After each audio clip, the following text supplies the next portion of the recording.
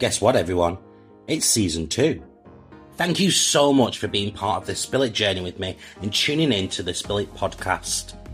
Spill It is a show where I get to speak to inspirational people and share inspirational stories to connect people together, inspire people, and everybody should be learning something new. Spill It is filmed live every Wednesday at 7 p.m. over on Facebook, YouTube, and Twitch. Viewers are able to be part of the conversation by joining in and leaving comments as part of the live streams. For more information on Spill It, to find the links for the live shows, find upcoming episodes and guests, to be part of the show, or to support me by joining the official Spill It Patreon or get yourself some merch, head over to the Spill It website at www.spillit.uk.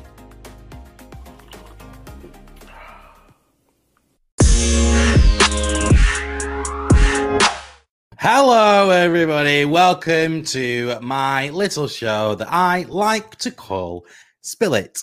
Spill It is a show where I get to speak to inspirational people and share inspirational stories to connect people together, inspire others, and help people learn something new.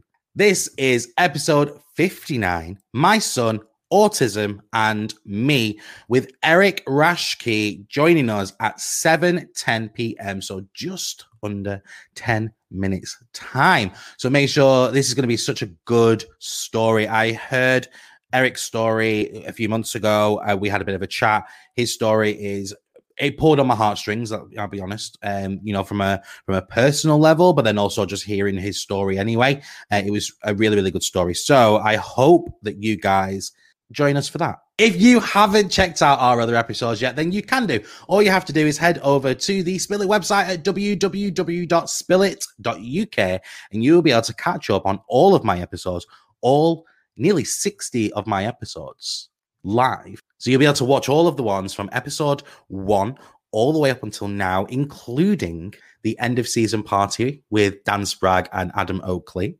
And also, if you are wanting to listen to this on the move, then you can do. All you have to do is go onto the website and there will be links to the podcast where you'll be able to listen to it in your car or whilst you're cleaning the house or whilst you're having a bath. I don't know. However you listen to your podcasts, you'll be able to listen to me and my guests over on there. There are 3 main ones that we stream to. So you've got Apple Podcasts, Google Podcasts, and Spotify. And there are others as well, but they are your 3 main ones. You'll be able to find links to those directly on the website. If you want to see it on another platform, just get in touch and let me know, and I'll send you the link over to another platform. Okay, announcements. Here are my announcements for tonight's episode, or just, for tonight in general. Number 1.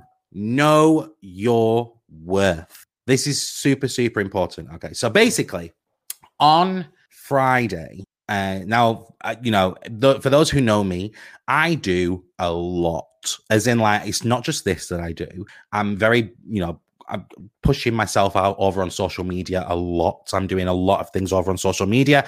I run a dance exercise class twice a week. And I also run I basically direct and help with a children's theatre company as well. And I run a full-time job. So I do my full-time job. I do this. I do the editing for the podcast. I do dance exercise twice a week. And then I also have my radio show as well. So there's very, very little time that I actually have to myself. Anyway, I decided that I was going to take a step and hand in my notice for my full-time job. It got to a point where I was beaten down a lot within my full-time job. There were many opportunities that should have been mine that wasn't given to me, or there were people being rewarded who shouldn't have been rewarded. And there was a lot of things that didn't align with my core values. And it made me feel very, very down a lot. And I made the active decision to hand in my notice on Friday. And here we are. We're on a countdown for me leaving my job. And this is the job that I've had for several years now. And it was just, I had to realize that you've got to respect and know your worth. You are worthy of so much more. And so I wanted to hand my notice in. and make that step. And yeah, I feel very, very positive about the future. There's a lot of things happening, especially in the Spill It community as well, and also in the Little Bit of community as well. So for those who know, or for those who don't know, I run a radio show called A Little Bit of Marcus. I'm wearing one of the merch hoodies today, a little bit of merch. Now the A Little Bit of platform, or the Little Bit of business, is moving forward. Now, last week we had guests on from a band, and I really, really, really liked that platform. And one of the things that I've decided to do is create a separate show that's specifically for bands, musicians, and anything like music related, essentially. So there'll be a separate show now going forward for these bands. And I'm really, really looking forward to getting that started. Deborah Cade has joined us. Hi, Deborah. Greetings from Arizona. Happy to spend a little time with my friends across the pond. Thank you so much, Deborah. Thank you so much for joining.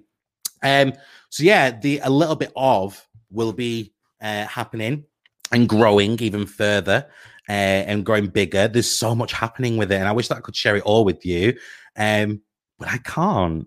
But yeah, the first step is that A Little Bit of is pushing into the music world, if you will. And I'm going to be speaking to a lot of bands, musicians, solo artists, singers, basically anybody within the music industry. I think it's going to be a really, really good platform to have. So I can't wait for that. Next on my agenda is the LGBTQ plus month. So next month in September, it's going to be the LGBTQ plus month. So make sure that you are joining for that. It's going to be really, really educational. Obviously, we didn't do anything over Pride. I felt as though I shouldn't be doing it, even though like I'm a massive advocate for the LGBTQ plus community. I felt like I didn't want to just do something over Pride because I didn't want it to be that I was just doing it because it was Pride. I wanted to like dedicate a full month, or in my head, I thought that this should just be something that you talk about throughout the year. But what I've decided to do is that I am going to dedicate a whole month to the LGBTQ plus community, and that is going to start next month. So we have got guests lined up, all are advocates and part of the LGBTQ plus community, and that is going to be starting next month, and I can't wait for that. So I hope that you guys join me throughout September, and you listen, you learn something about the LGBTQ plus community. And then lastly on my agenda, guests are wanted. I'm currently picking up guests or signing up guests or scheduling guests for October and obviously beyond.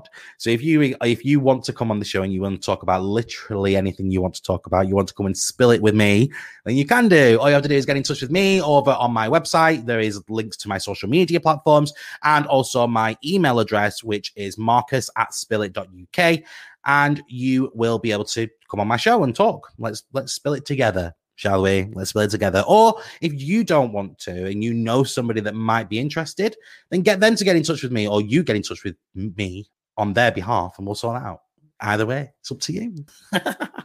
Okay, I've talked your ears off for 10 minutes. It's not my show tonight. It's not my show. It never is my show. It's always my guest's show. That's how I always describe it. It's never my show. It's an opportunity for my guests. Well, my guest is waiting very, very patiently in the back, in the green room. He's here. He's ready to come out. He's got his story to share. He's got a smile on his face, and he's ready to come out. Are you ready? I'm ready. I'm ready. So I'm sure that you guys are as well. Here is my guest of the evening. It is the fabulously amazing Eric Rashke. Hello, Eric. Hey, how are you? I am all right. How are you doing? Good. I like that you're free from your job. Congratulations. Thank you so much. There was a lot of chains with that, and you know what? I took a step, and I hope it pays off. But there's been and I'll be honest, like there has been so many guests that I've had over the last few weeks and months even, where they've basically just said, sometimes you've just got to take that plunge. Sometimes you just got to take that step.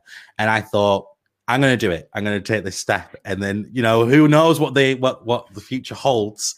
But it's definitely a step that's worth taking. Yeah. I mean, being a writer, most of my life was working two jobs, writing and working all day, and taking that step to becoming a full-time writer. It's huge. It's enormous. So congratulations. Thank you so much. But it's not about me, even though I appreciate the thank you. Tonight is all about you. And I am ready to play a game. Are you ready to play a game?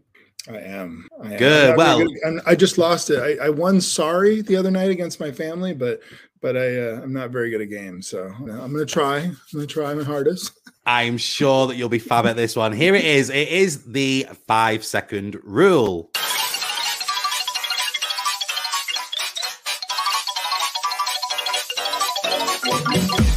That's right. It is the 5-second rule. This is a game that I play with all of my guests. It's just a nice little icebreaker game. The rules are simple. I will say to name 3 somethings, and you have got 5 seconds to name those 3 somethings. It is as easy as that. You get 3 rounds to play. Are you ready? Yes, I am. Good. Here we go. Here is question number 1. Name 3 things you can paint. My dog, my wall, and my floor. You can paint your dog.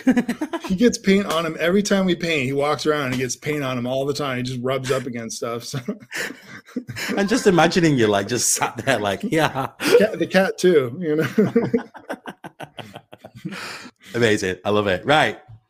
Number 2. Name 3 round objects. Rubber ball, gehaktballen, which is Dutch, and gehaktballen, these little meatballs that they make. So okay. I was going to ask you what one of them is, but I didn't. Yeah. I wouldn't have known the pronunciation. So yeah, we had them for dinner last night here. So my wife makes them; they're delicious. Okay, and your last one is.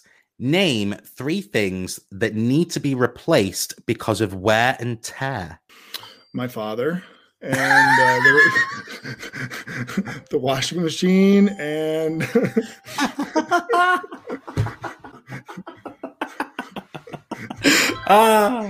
just leave it as your father. I'll give you a win for that. That's fine.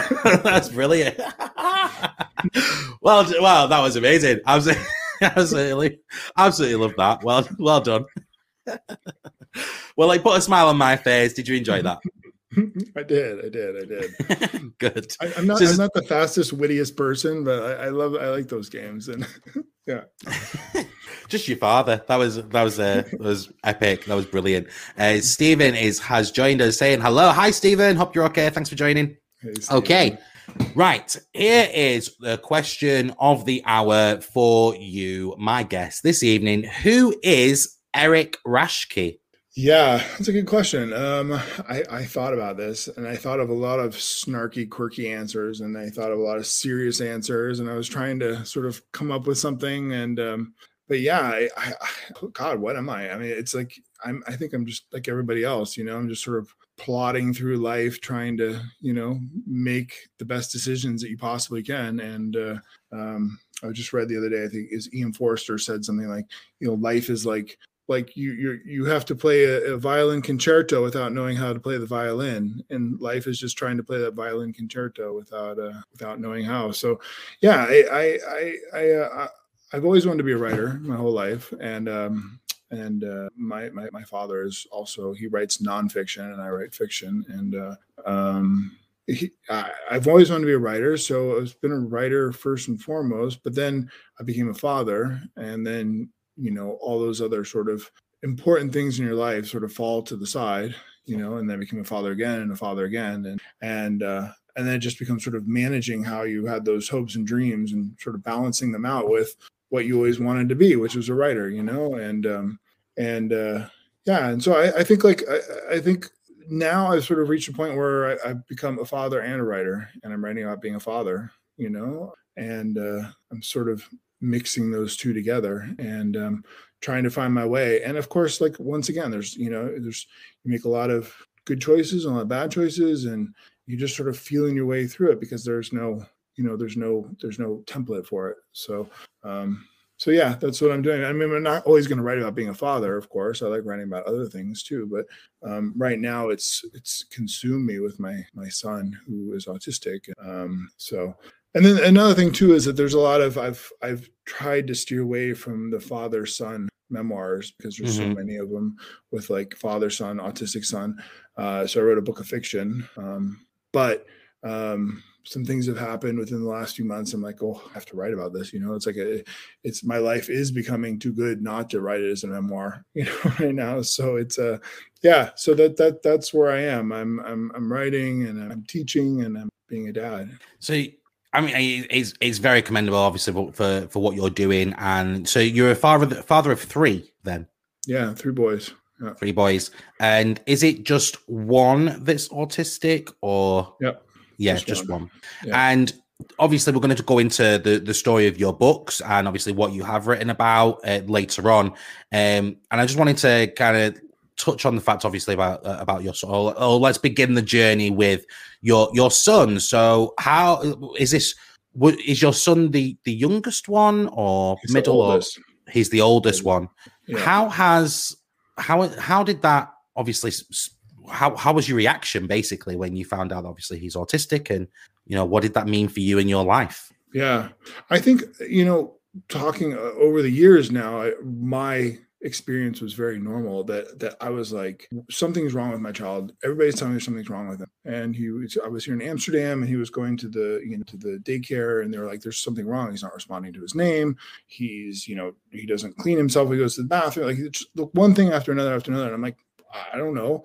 I lived in New York for years. None of my friends have kids. I'm around kids.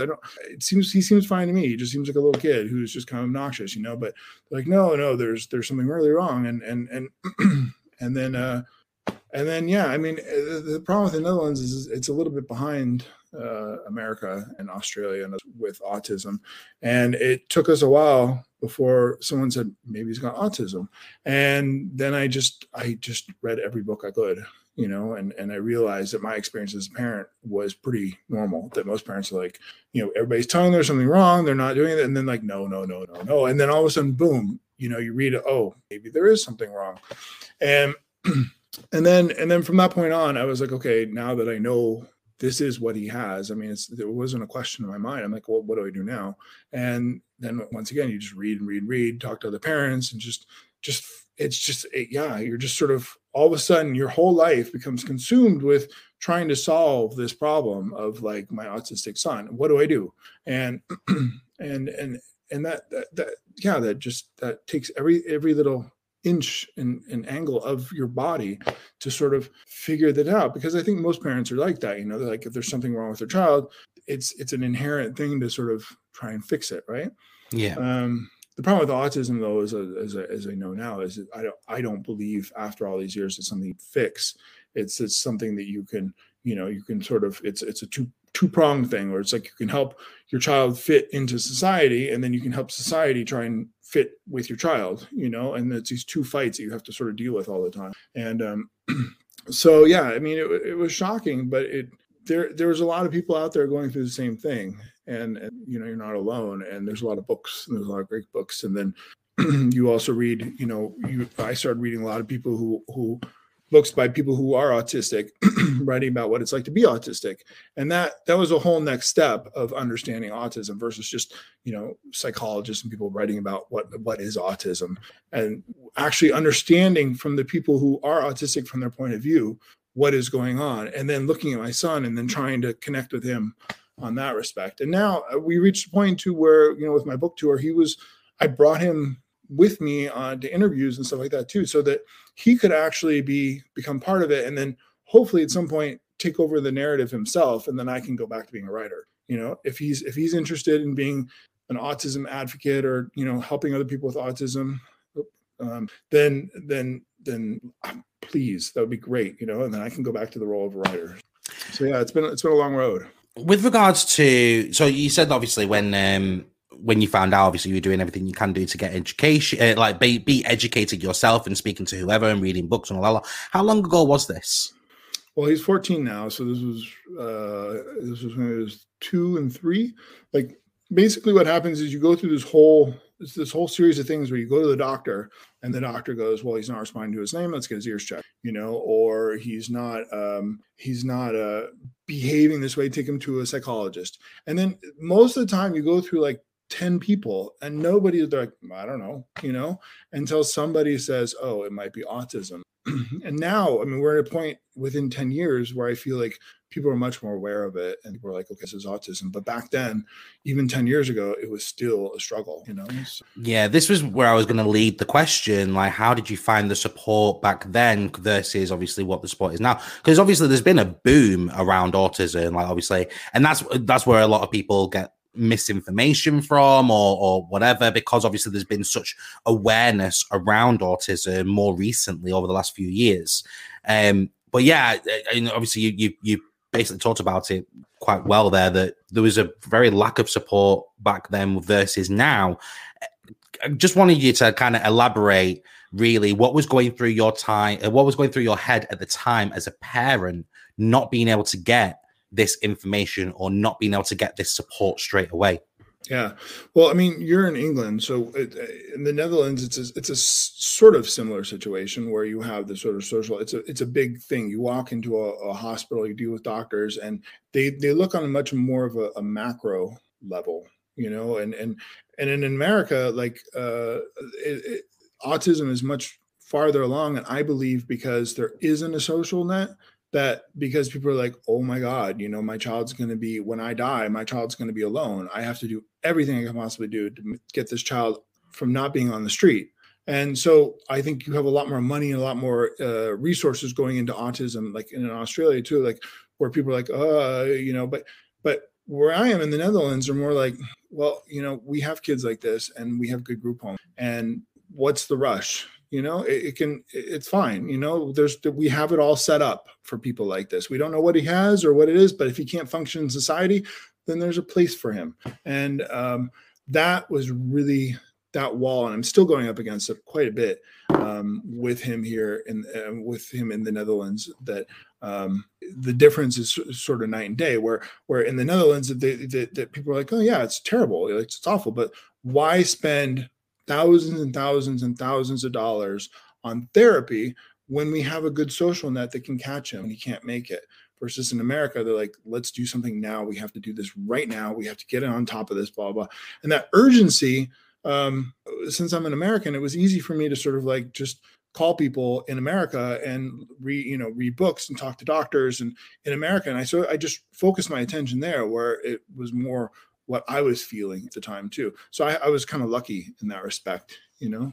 Does that answer your question a little bit? Yeah, it does, definitely. With regards to, because you're in the Netherlands, and you're in the Netherlands today as well, aren't you? Right, yeah. But so did you move from America to the Netherlands? Like, how did that come about? Yeah. So I had 2 years ago, I have a stack of letters and stuff from therapists, basically saying, you know, he can never, his IQ is too low, that he can't do this, he can't do that, he can't do that. And then also, like when my son talks, he's autistic, so stuff comes out of his mouth, and people are like, oh, you know, that's weird, you know, and he's not making much sense, and what have you, and so this whole list of things that I had of saying that he would never make it.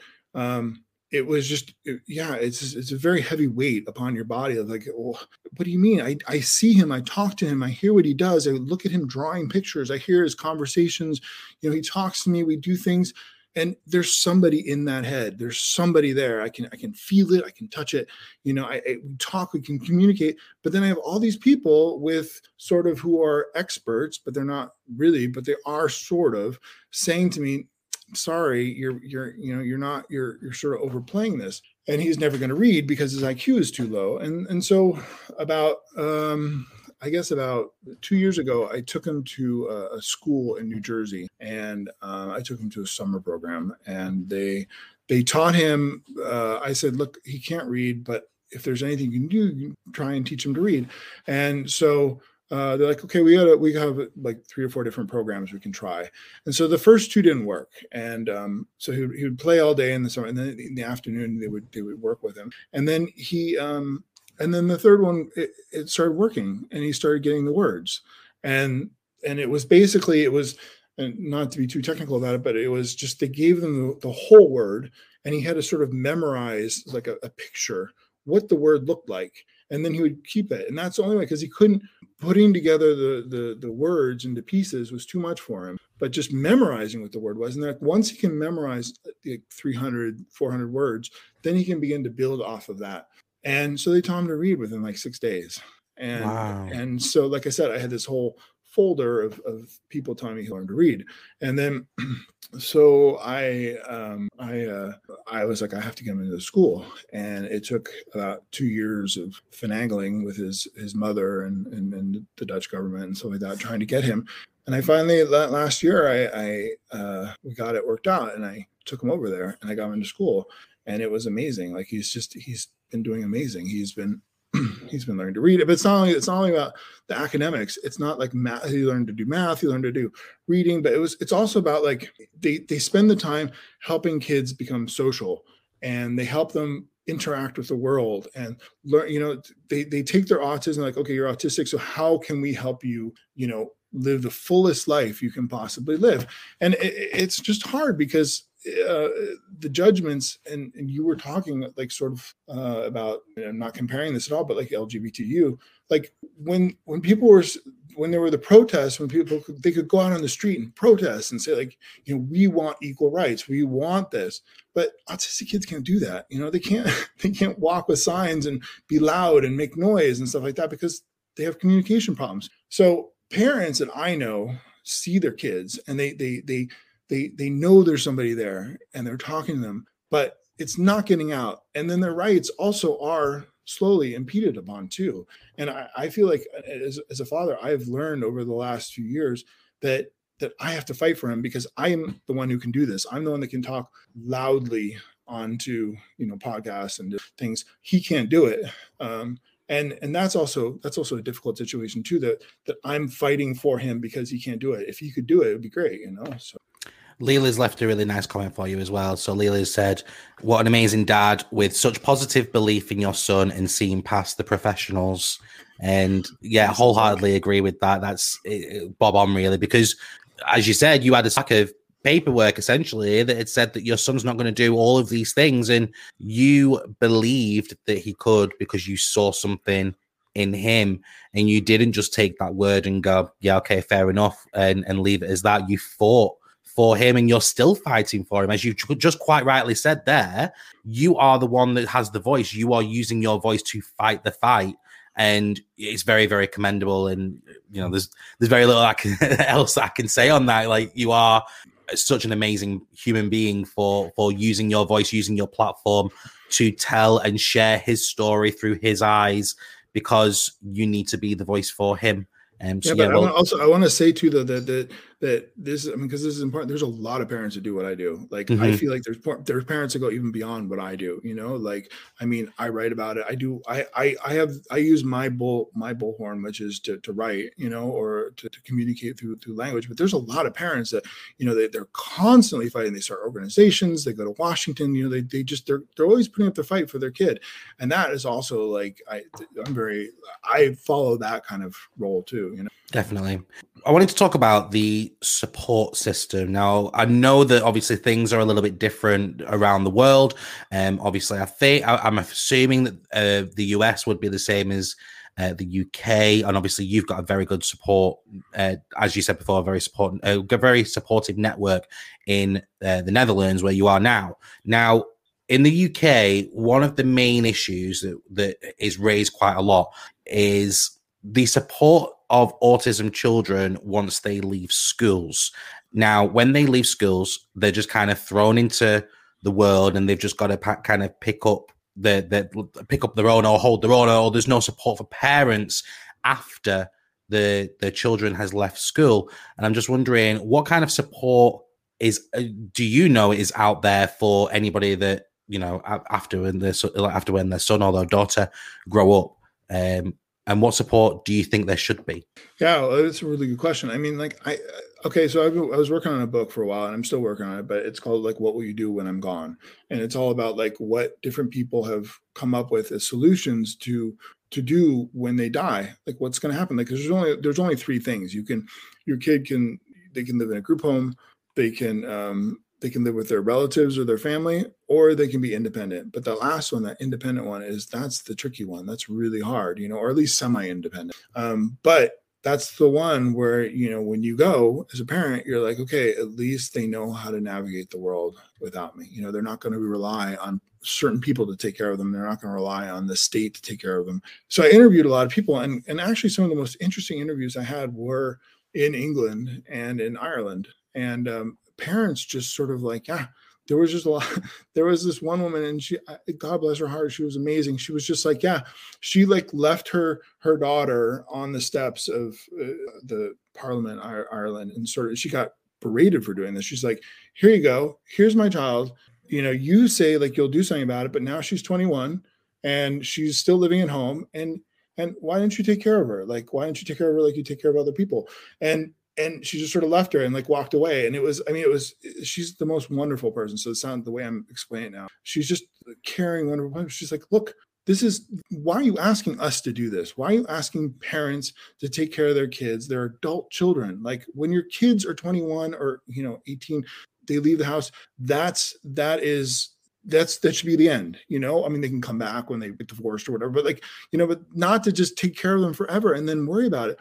And she has been this really great advocate for this. And meanwhile, there's been lots of parents who have sort of followed her role. Like, this is not right. This is not right what is happening right now, that you are forcing us as parents to take care of our adult children, that you should be taking care of them. You should be finding ways that we can put, that these child can, and it's slowly working, like she got some things pushed through where there was, after school or like afternoon programs, and where they would pick her daughter up and take her on trips and stuff like that.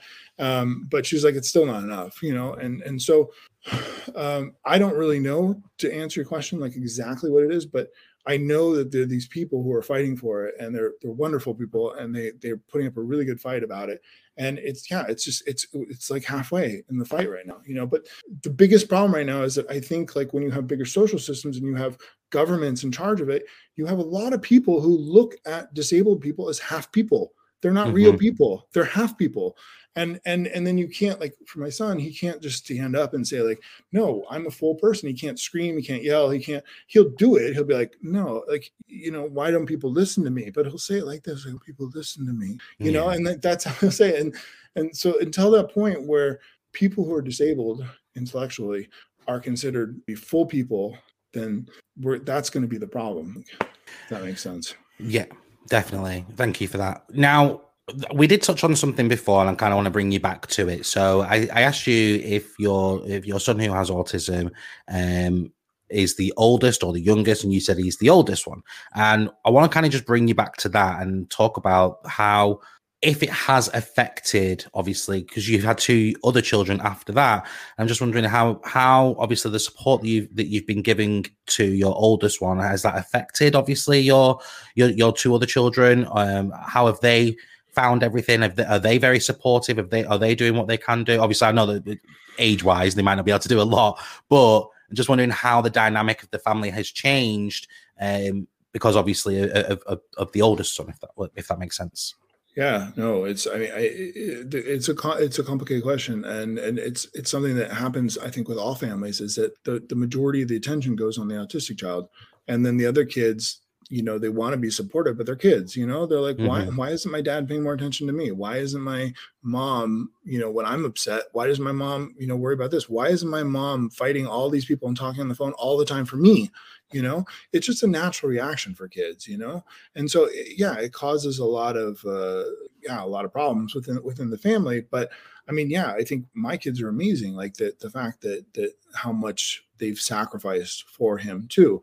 I also think, like, there's going to be a lot of like, psychology bills, I'm going to play the psychologist a lot later on for them, too, because it affects everybody, and it affects it in very bad ways. But like, for example, like my youngest one, he's 4, and he's really bossy. And my oldest son, who's autistic, is 14. And they work kind of good together. The 4-year-old, my oldest son's like, he's like, come on, we're going to go draw right now. And he goes, okay. And then he says, you put your shoes on backwards, put your shoes on right. And my oldest, and then fixes them. So that kind of thing. I mean, that's sort of also their ages and how long that's going to last. But there are these really nice things. And my middle son, he's 11 too. He's also like, it's unfortunate, you don't ever want to say this, but he has become a lot more wise because he's seen everything his parents have to go through too. And on one hand, you want to keep your child in a bubble and you want them, not there. But then on the other hand, it is what it is. It's life, and you have to just sort of hope that wisdom doesn't come with any sort of emotional damage or anything like that too. So it's a constant just juggling. You're just juggling, like, please, I hope this doesn't go this and this doesn't go there, like it's hard. Yeah. In that respect. Your son, who has autism, he's been a big influence on obviously you writing your books. And I just wanted to know how you got started with writing those two, because you've written 2 books, haven't you? You've released 2 books, and I'm just wanting to know, are they both linked to obviously your son? And where did the inspiration come from? What made you sit down and start writing about it? Let's start talking about those books. Yeah. The first book is about sort of my childhood growing up. Everybody's first book of fiction has to be sort of autobiographical. And it's about my dad. My dad sort of, well, it's not my dad, but the father in the book he sort of believes he's Jesus, and then the son has to hold everything together. My second book was the one that I wrote about my son, about autism. I guess I just wrote a lot of memoirs and then father-son memoirs about raising autistic. And I didn't want to go. I wasn't ready to go there yet. I didn't connect with them. I thought they were too personal. I wanted to create something that was more of a overarching idea about what is disability and what is so anybody who is raising a child with ADHD or the myriad of things that your child the struggle of being a parent and trying to give your child the best life they can possibly have with these challenges.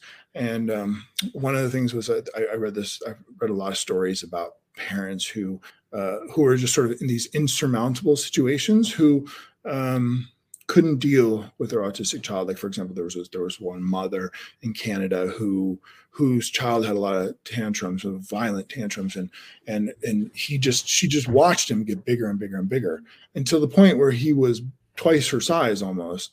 And then she just couldn't stop him with his tantrums anymore. And I'm sorry, this is a little grim, but she just took him and they jumped in front of a train. Like, she just couldn't do it anymore, and that story happens at least once a month. I mean, you read it, the Daily Mirror loves to write about stuff like that, unfortunately, but these stories about parents just can't do it anymore, And then I read one about a father who was Rolling Stone, about a father who had an autistic son, and the mother had left, and he was trying to pay his bills, but his house was going to get repossessed, and he didn't know what to do. Like, he couldn't work because he couldn't leave his son alone.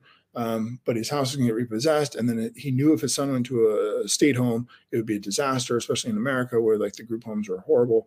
A lot of them, that are funded by the state. I mean, and so his son really liked to be, a lot of autistic people, they like pressure against their body. So his son liked to be tied up against a tree, and he could sit there for hours in this tree. And the father got a job, and he's like, it was only like 4 hours a day. And he's like, if I do this job for the summer, if I can just do it, I can have enough to make us through the winter. And so every day he would tie his son up to a tree for 4 hours, and he would go to his work, and he was earning money and it was working until his neighbor reported him to the police. Wow. And then social services came. He was arrested, put in jail. His son was taken away to a home. And his son was basically killed in the home. And there's all these very grim situations. And the father just, it was devastating for him. And so I sort of I wanted to write a book of fiction that sort of connected with the struggle, the internal struggle that a parent has to deal with these sort of things that are the problems that we have, not just with autism, but like with children that struggle with sort of all sorts of disabilities. So that's what I was going. We'll definitely get some information about those books, and we'll definitely post them out as well. They do sound very, very interesting, and I think they definitely they should be worth a read. So 100% what we'll do is post those links out for people to have a look for themselves, and maybe make a purchase and have a read as well. One of the things I wanted to talk about as well was the advice that you could probably give to maybe new parents who have just had an autistic child, or even just parents in general who've got a child who has been diagnosed with autism. And what advice would you give to them if they are, getting to a point where they are feeling like they are struggling, or, mentally, because obviously it will be quite draining mentally as well for a parent. I'm just wondering what advice you would give to either new parents or older parents. Yeah. And that's a tough question, because like there's all different.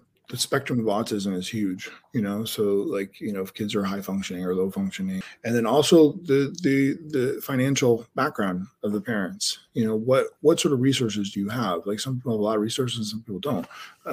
I feel like I'm pretty lucky. I live in two very good countries, and I have a lot of resources. And especially when I went to America, New Jersey, they were like, America, we have the Americans with Disability Act, which is I think one of the most fantastic things ever to be done in American history.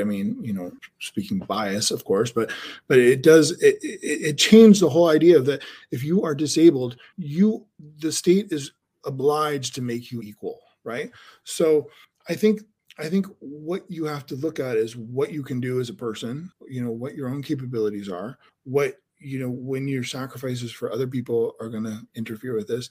And then you also have to say, like, okay, I want this child equal, and how far you're willing to go with that fight as a person. Because as you know, with like LGBTQ, like there's a lot of people that will put up a fight, that will just fight and fight and fight. And there are people like, I'll just wait to see what happens, and I guess you just have to assess who you are as a person and just really be honest with yourself, and then do what you can, I guess that's kind of trite what I'm saying, but like, yeah, everybody's different. It's not an easy fight, so Definitely. it can kill, it can run you down. If you look at a lot of parents with autism, the gray hairs and wrinkles, and, they're exhausted, so that's what you want to do. But now, with regards to who, like with you and obviously your son and, both of your lives, what is next for Eric? What's next for Eric? What does the future look like? Yeah, it's difficult right now. There's some setbacks we've had recently, and it's some struggles that I've had to really deal with, and I've tried to put them in place. And I guess like I don't know. It's hard. The future, I'm trying to be as optimistic as I possibly can, but I'm also trying to be as honest as I with myself. How far can you get? How far can I go with my son? Is he going to be a lawyer? I don't know. Is he going to have a job that he really likes because he loves music? He loves DJing. That's what I want, but you're constantly hitting walls, and how much energy do I have to fight these walls? And how much energy, how far can we go in a society that's, looks at him as not equal? It's an individual thing. And it's funny because, you read a lot now about slave narratives, people who America, and they were trying to, sort of become equal people. And, it doesn't happen in one lifetime. It happens in several lifetimes, and I think we are going much faster now. I think the way people look at autism now has changed tremendously within years. And hopefully in 10 more years, it'll be a totally different place too, and I'm in the Netherlands, and I think it was Spinoza who said that the Netherlands, he said when the end of the world comes, the Netherlands is a great place to be because it's 10 years behind everybody else, so hopefully in 10 years, we'll be in the same place. So I feel like, and then in New Jersey, like where he's going, he's growing, he's doing really well. So yeah, where am I? I have to think of my other kids, I have my family, my wife, and so there's. I hope that like everybody else, good place. Everybody's a little bit more settled and happy, Yeah, with is that a good answer? I feel like that's it's a very good answer, and it's a nice little segue into my next question. So, if, for example, somebody wanted to get in touch with you to find out more about your story, to find out about your books or anything else like that, where can people find you? Yeah, just on my website. Please email me. I love getting emails from people. It's www.erikrashke, ERIKRASCHKE.com. Yeah, that's the best way. I mean, I'm on Facebook too. You can also write me on Facebook. I'm not super social media savvy because I'm clumsy with that kind of stuff. And I feel like when you're clumsy with social media, you can get in way too much trouble nowadays. So, but yeah, my website. Send me an email. I'd love it. I love if I can help out or help out anyway, please.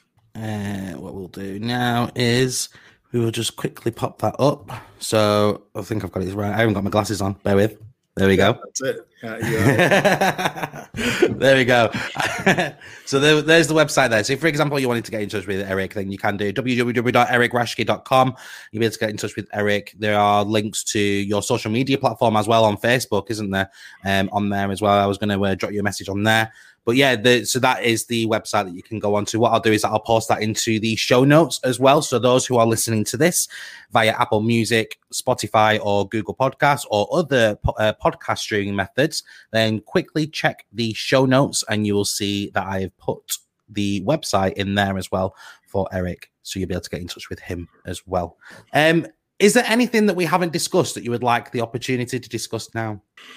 Well, God, no. I mean, there's a lot of things I can discuss. I mean, I can talk for hours and hours about things. No, I think we've got it. I feel bad. Like I feel like I'm sort of like been the serious guest on your show. I've listened to your other shows, and everybody's so jovial and fun, and I'm just like, to be fair, I am pretty fun. I am a fun guy, sort of. I think. We've definitely needed some. The thing is that we do talk about some serious stuff on here as well.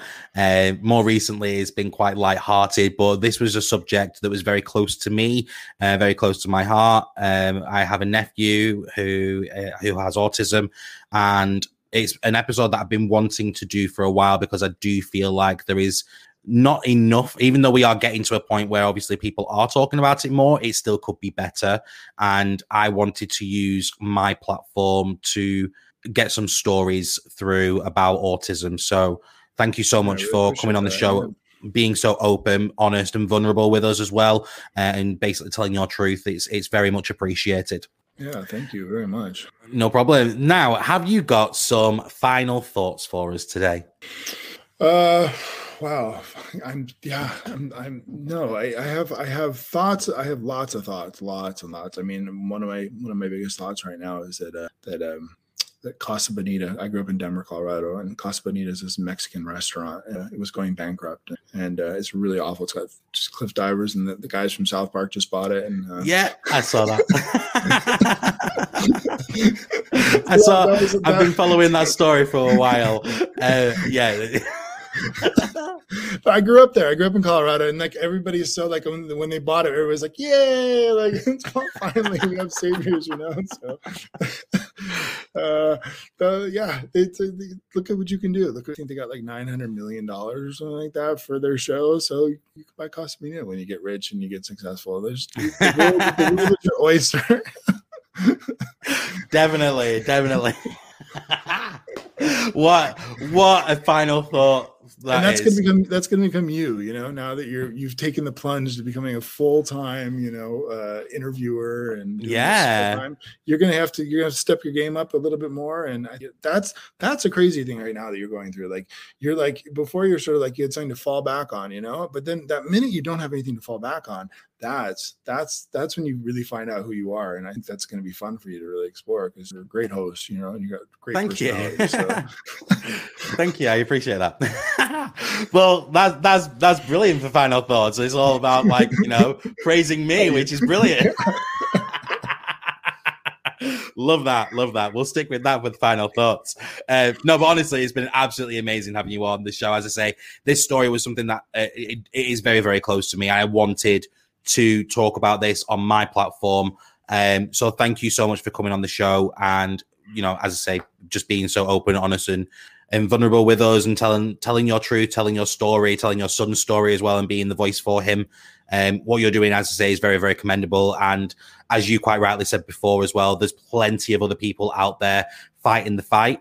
So I appreciate that as well. And I want to thank them for fighting the fight. And if we can do more episodes in the future covering autism, then that's what we will do. I will use my platform as much as I can do to get that message out. And I know that this spectrum is a wide spectrum for autism. And I would absolutely love to have as many people on telling their story and doing what we can do to fight the fight, I suppose. Yeah. Thank you. That's great, man. Now, at the end of every episode, I give my guests the opportunity to give a quote, and it can be something that they stand by, live by. It could be something that they've made up that they just really like, or it could be that they have read a quote and they think, you know what, I absolutely love that quote. And I'm just wondering if you've got a quote for me today, and if you'd be able to explain why that quote is important to you and why it's important to share that quote today. Yeah. Well, I have a quote from Flaubert about the truth is perception, and there is no truth, only perception. I'm sorry, Flaubert. I guess it comes from the French, but there is no truth, only perception. I guess, especially with my son, that he sees the world in a completely different way than I do. That there's so many people and they all see the world in such different ways, and their truth is not my truth, And so when you start saying like, this is how it should be, and this is the truth, and this is the way the world works, and stuff like that, you're really, really you're forcing your perception on the rest of the world. And I think that holds us back from inclusive and diverse and et cetera, and that we really think about how other people see the world and what their truths are too, That's brilliant. Thank you so much for sharing that quote with us today. And thank you again for sharing your story with us. It's been an absolute pleasure having you on the show. I wish you all the best for the future, and obviously for your son as well. I wish him all the best for the future. Who knows? One day he might be a lawyer, and one day he might want to come on this show himself and tell his truth. Who knows? Let's hope so. Anyway, it's been, as I say, it's been an absolute pleasure. Leela's commented as well. Thank you. It's been an excellent insight into autism. And that is true. It has been an excellent insight as well. So thank you so much. You are now free to say your goodbyes, Eric. Hey, goodbye, everybody. Thank you so much. I really, really enjoy this, Marcus. I love the energy. It's great. Thank you.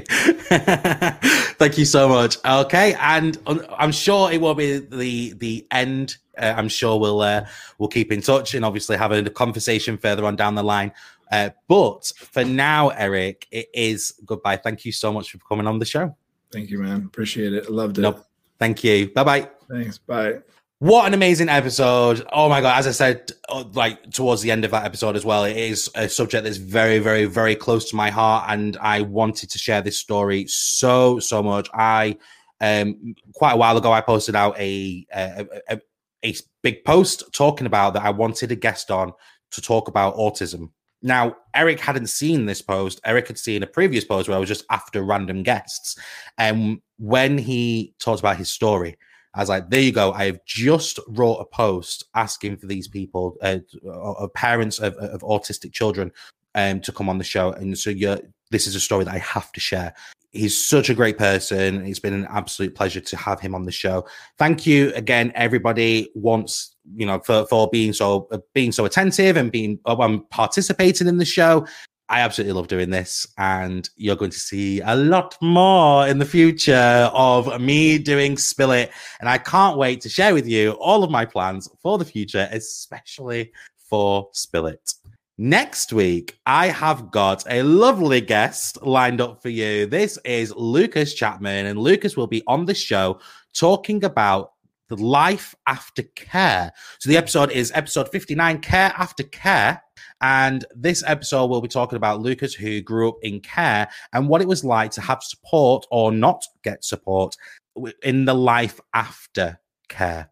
Lucas will be on the show on Wednesday, the 25th of August at 7 p.m. So make sure that you are joining in for that. My name is Marcus Wright, and when I don't do this, I run a little radio show called A Little Bit of Marcus, and you can find that on Beat 103 between 12 p.m. and 3 p.m. live on Beat 103, and you can follow my Instagram for that at Marcus Beat 103. If you are wanting to get in touch with me for anything Spill It related, or you want to see our future guests, or you want to get in touch with our guests, then you can do by heading over to the Spill It website at www.spillit.uk. On that website, you'll also be able to support me by buying merch. Now, I've got a brand new merch lineup coming as well, which is absolutely epic. There'll be other t-shirts available, specifically ones to do with previous guests as well. So if you are a fan of some of the previous guests, then let me know and I will sort out a t-shirt for you. But there are plenty on the way, and you'll be able to buy all of that over on the website as well. Now, if you're wanting to support me and the work that I do, then you can do by becoming an official Patreon supporter. You can donate just £2 a month. That is it. £2 a month will help support this platform. It will help me grow this into something bigger and better as well. And all I ask for is a donation of £2 per month. You can find the Spill It Patreon over on the Spill It website at www.spillit.uk. Thank you for obviously those people who are donating already. It does mean so much. It means that I can keep growing this platform and keep it growing into something big that will be taking over the world. Or so I hope, anyway. And also, you can invite people into the Spill It community by inviting people into the Facebook page, the Facebook group, the Facebook page, and also sharing all of the links. If you are watching this via YouTube or Twitch, then you can share them links out and you can go, hey, look at this. You should join this group. And, you know, there are episodes every single week and blah, blah, blah. And also you can share the Spotify, Google Podcasts and Apple Podcasts out as well to your friends and to your family and go, hey, give this a listen. Make sure you listen to him. He's fab and he has loads and loads of guests. Do that for me. Support me, guys. And of course, you can leave a review. So if you're watching this via Facebook Live, go onto the Facebook page, leave me a review, and let me know how I'm getting on. If you've enjoyed the episode, if you've enjoyed any of the other episodes, if I put a smile on your face at any point during my Spill It broadcast, or my guests have really put a smile on your face, then head over to the Facebook page right now and leave a review. If you're listening to this via Apple Podcasts, you can do the same. Just click onto the main page, leave me a review, and let me know how I'm getting on. It's as simple as that. I absolutely love reading reviews. So if you can spare a minute of your time, then head over and leave me a review. Right. Well, that is it from me. Thank you so much to everybody who's joined in tonight's episode. Again, once more, thank you so much to Eric, who has come on the show and been so open and honest with us. It has been an absolute pleasure, and I'm sure that it will not be the last that we see of him. Until we spill it again, it's bye for now.